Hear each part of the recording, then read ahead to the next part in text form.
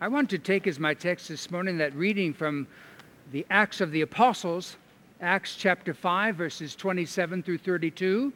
If you're making use of the Pew Bible, you can find that text on page 1085.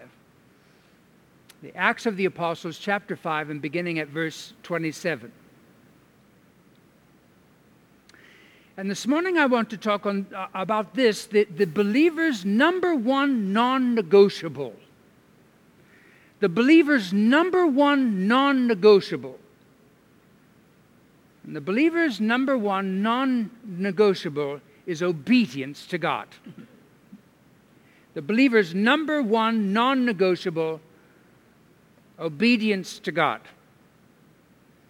To be sure, obedience to God was non-negotiable for the apostles, as is demonstrated in our text. And as we read the New Testament, after his resurrection, Jesus sent the apostles out to be his witnesses of the things that they had seen and heard. And when we come to our text, that's exactly what they're doing.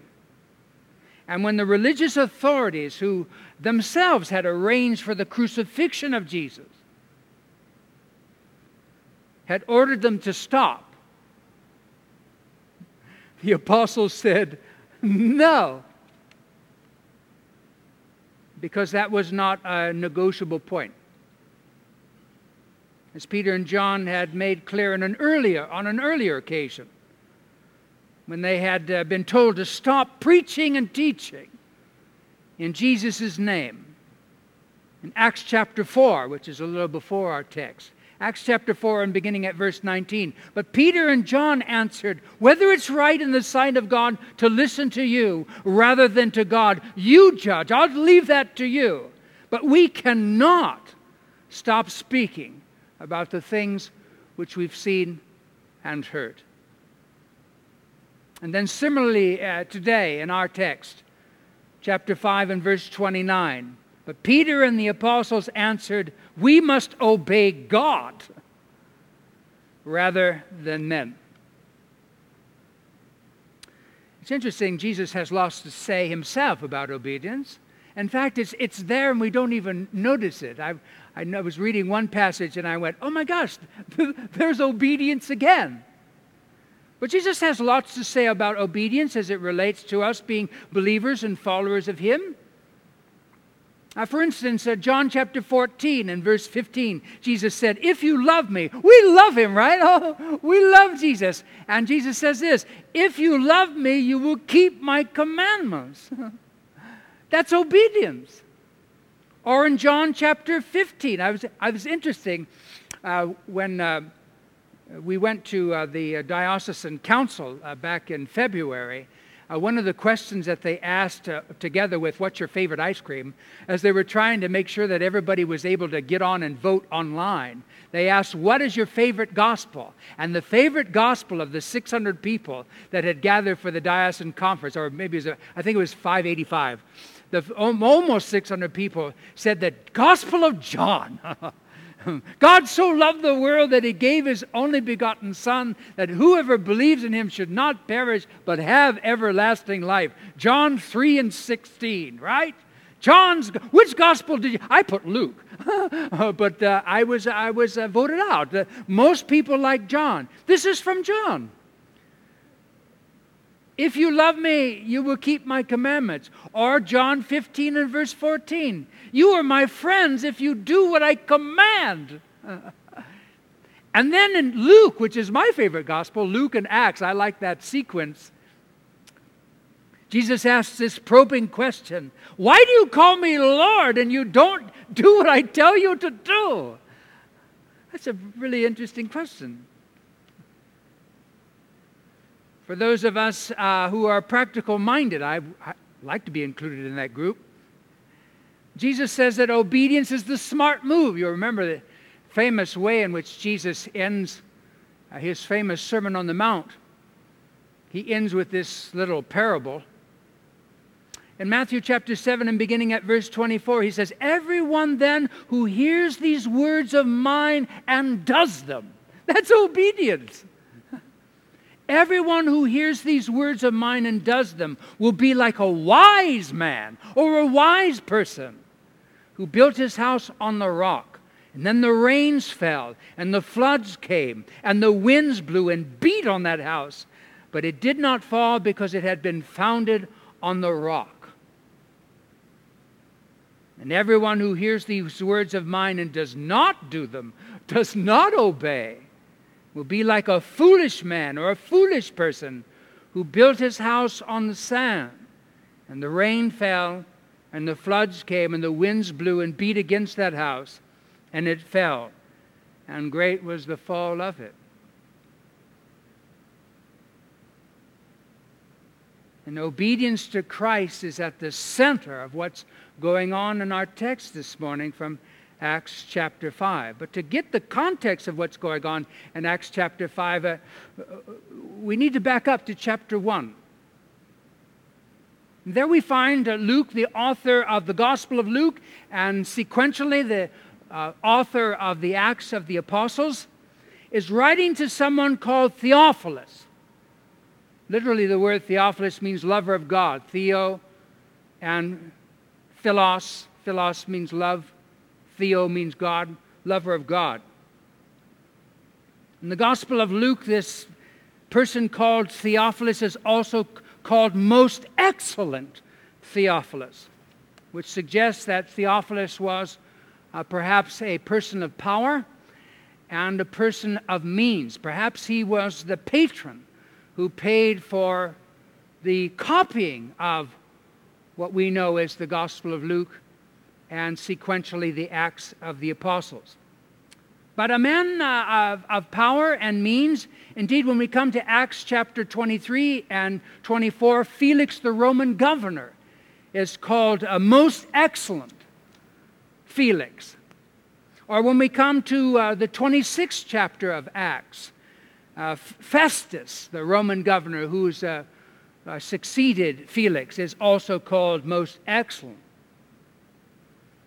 And so backing up to chapter 1 of Acts, just to get a sense of what's happening in chapter 5, because it's you're kind of coming in on in fact you are coming in on the middle of things. We read this. Luke is writing. The first book, that is the Gospel, as we would know it, the Gospel of Luke. In the first book, O Theophilus, I dealt with all the things that Jesus began to do and to teach, until the time that he was taken up. In fact, you read the 24th chapter of Luke, and the last thing that happens is Jesus' ascension. I dealt with all that Jesus began to do and to teach until the day that he was taken up after he gave commandments through the Holy Spirit. Commandments, there, right? You either obey them or not. After he had given commandments to the Holy Spirit to his apostles, who he had chosen. He presented himself to them alive after his suffering by many proofs, appearing to them over a period of 40 days. If you ever wondered, how that went after the resurrection. The time between the resurrection and the ascension is 40 days. So he was with them for 40 days. That's time enough to figure out what's going on. But he presented himself alive by many proofs, appearing to them for a period of 40 days and speaking to them about the kingdom that was to come. Then you skip to verse 6, and it says, and so when they had come together, they, the apostles, asked him, Lord, will you at this time restore the kingdom of Israel? That was something they really wanted. But he said, verse 7, it's not for you to know the times or seasons that the Father has fixed by his own authority. Verse 8, but you will receive power when the Holy Spirit has come upon you, and you will be my witnesses in Jerusalem, in Judea, in Samaria. It just keeps going out, just like a rock into a pool, into a pond. Jerusalem is in Judea. You go out to Judea. Samaria is beyond Judea. And of course then to the ends of the earth. And this is exactly what the apostles were doing all through the book of Acts, teaching and ministering in Jesus' name, being a witness for him, which as is recorded in the early part of the chapters of Acts also led to conflict and confrontation with the leaders of the religious establishment. Not just like what we would say pagans, but in fact religious people, the religious establishment. Indeed, that same religious establishment that had arranged for the crucifixion of Jesus Christ. And that's where we are when we come to chapter 5 and come to our text.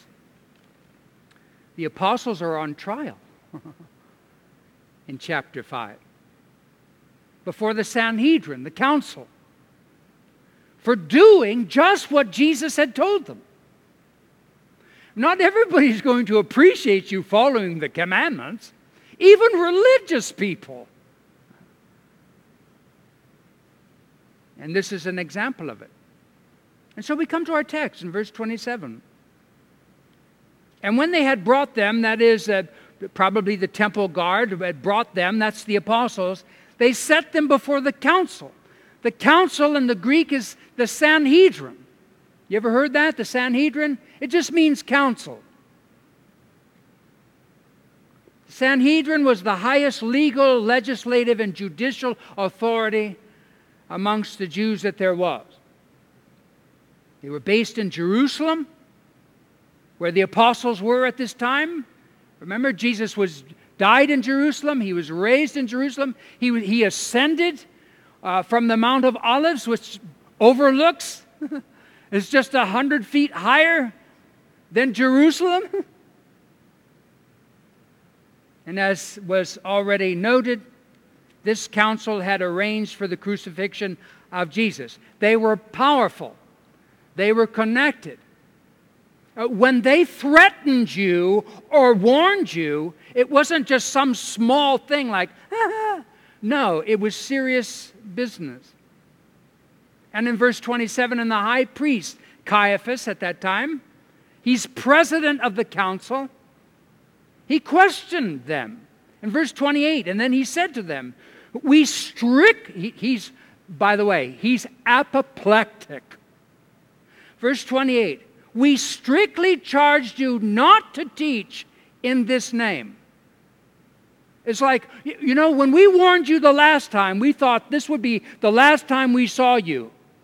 And we didn't like you when we saw you the first time. We strictly charged you not to teach in this name. That is what? The name of Jesus. And yet here you have filled Jerusalem with your teaching, and you intend to bring this man's blood upon us. And this was all true. This is exactly what they were saying. In fact, almost every time that they talked about the crucifixion and the resurrection, they said, and by the way, and it was our guys that arranged it. The apostles had been warned and threatened by the high priest and the council, the Sanhedrin, not to preach and teach in Jesus' name, but they did it, and we're doing it anyway. Why? Because Jesus told them to do it, and they were being obedient to Him.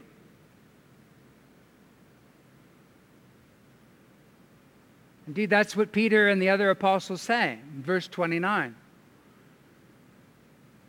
But Peter and the apostles answered, we must obey God. That's a first principle for them. We must. We don't have a choice. I mean, it's not like they didn't want to do it, but they had to do it. They felt compelled. We must obey God rather than men, or to even follow our own self-serving inclinations. I mean, what do you do when you're threatened with something? Especially when you're doing the good and somebody comes along and says, is that what you want to do? You might find yourself in a bad spot if you keep on that way. But they said, we must obey God rather than men. Indeed, the believer's number one non-negotiable is obedience to God. And then, I can just imagine It's like, warn these guys, deal with them, and get them out of here. They were from the Galilee. They were seen as people by the metropolitan people living in Jerusalem. Jerusalem was an international metropolitan place. And Jesus and his disciples were from the Galilee. They were looked down upon. They had an unpleasant accent, at least by the judgment of those who lived in the south, who lived in Judea. They didn't like these guys anyway, never mind all the problems that they were causing. But then Peter begins to proclaim his message to them. He doesn't just say, we can't stop proclaiming it to other people. He starts proclaiming it to them. Verse 30. He says, for the God of our fathers, the God of our fathers, we're all Jews here. Your God and my God, the God of our fathers, raised Jesus, whom you killed by hanging him on a tree, which is a metaphor for a cross. Peter is saying that the God you claim to know and the God you claim to be serving by persecuting us is the God who raised Jesus from the dead. The same Jesus you killed. Maybe you guys are on the wrong page, Peter is saying. Peter continues, verse 31, and God exalted him to his right hand, the place of highest honor, as leader and savior. Caiaphas considers himself leader. He's president of the Sanhedrin. And to give repentance to Israel and forgiveness of sins, or as Peterson puts it in the Message, to give Israel the gift of a changed life. That's what repentance is. And the gift of the forgiveness of sin. And Peter continues, and we are witnesses of these things. We saw him dead. We were aware that he was being buried. And then we saw him alive. All the doors were locked, just as we read from John's Gospel. All the doors were locked. We were scared to death of you guys. We're not scared anymore. What are you going to do? Kill us? Because there seems to be this sort of pattern in our minds. You kill us, God raises us. That's what he did with Jesus. And we are witnesses to these things. And so is the Holy Spirit. The Holy Spirit is speaking through us. You see this all the time in the Acts of the Apostles. And Peter, filled with the Holy Spirit, spoke. And filled with the Holy Spirit, spoke. And filled with the Holy Spirit, spoke. Which is just exactly what Jesus said. Don't worry about what you're going to say, because the Spirit will fill you, and you will be given the words to say, even in that moment. We are witnesses to these things, and so is the Holy Spirit, whom God has given to those, oh no, here we are again, who obey him. I think it's very interesting what happens next, and you'll have to, if you have your Bible, because I don't think it's on the screen. But what happens next? Because that's not part of our text. But what happens next goes on in verse 33. Notice if you have the Bible there, verse 33. And when they heard this, when Caiaphas and members of the Sanhedrin heard this, they were enraged. Well, of course they were. That's what I've been saying. They were enraged and wanted to kill them. We killed Jesus, we'll kill your sorry you-know-whats. Verse 34, but a Pharisee in the council named Gamaliel. Gamaliel was the most famous Pharisee and rabbi of the first century. He also, by the way, happened to be the teacher of the Apostle Paul in the Hillel tradition. But he speaks to them A Pharisee in the council named Gamaliel, a teacher of the law, held in honor by all the people. He stood up and he gave orders to put the men out, that is, Peter and the rest of the apostles, to put them outside for a little while. Verse 35, and he said to the council, men of Israel, take care what you're about to do with these men. He's kind of noticing something's going on here. And then he gives some examples and so forth. Basically, long story short, he talks them out of killing them. But then notice verse 40. And when they had called the apostles back in, they beat them. I don't know what they did. Perhaps beat them with rods. And they were plenty mad. So I'm sure they got a good caning. Or what we would call a caning. If they didn't actually hit them with whips. And they beat them and charged them not to speak, like we told you. This is the third time. 3 strikes, you're out. And they charged them to not speak anymore in the name of Jesus and let them go. And then notice verse 41, and the apostles, they left the presence of the council. And they said, oh man, you know what? This is getting old. Right? This is getting old, man. No, notice verse 41. And then they left the presence of the council rejoicing that they were counted worthy to suffer dishonor for his name.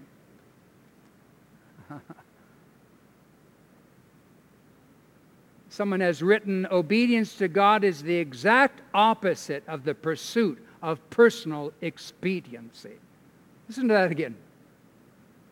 Obedience to God is the exact opposite of the pursuit of personal expediency. And this, I think, is very likely the reason why the lives of some Christians are so seemingly void of spiritual power. They make use of God when it seems that there's something to be gained by that. But obedience to God isn't anywhere near being a first principle for them. Not a thing that can't be negotiated.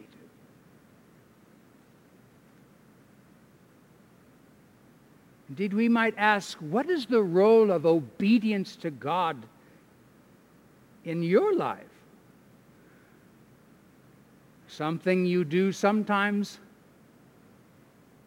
or something you are seeking to pursue at all times? The believer's number one non-negotiable: obedience to God. Amen? I didn't get a good amen. Amen? Let us pray.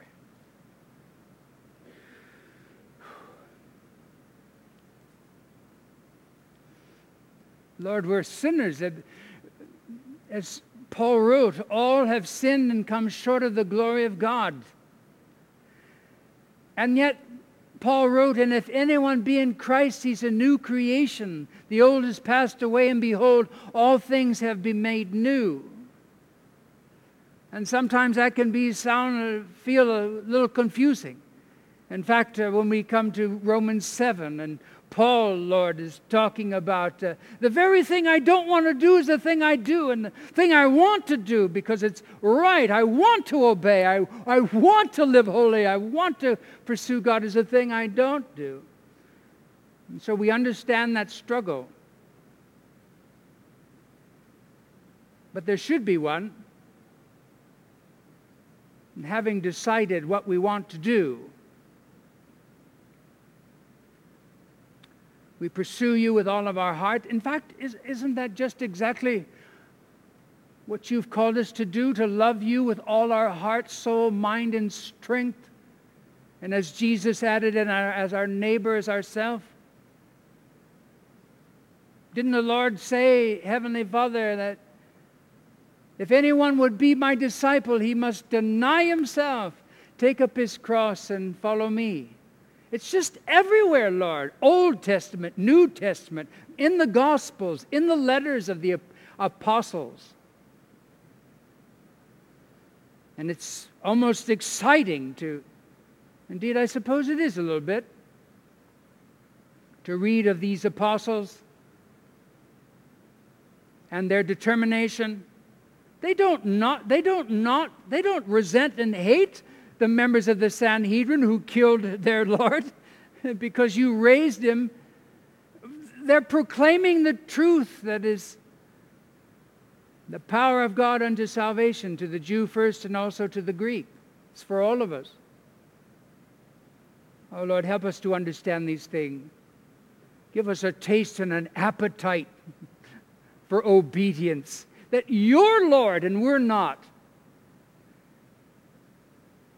That you don't call us, Lord, to follow you or make use of you,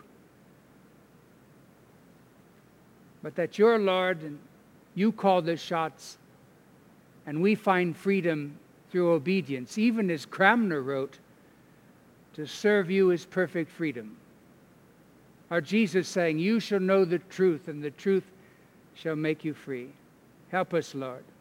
Help us, we pray. In Jesus' name, amen.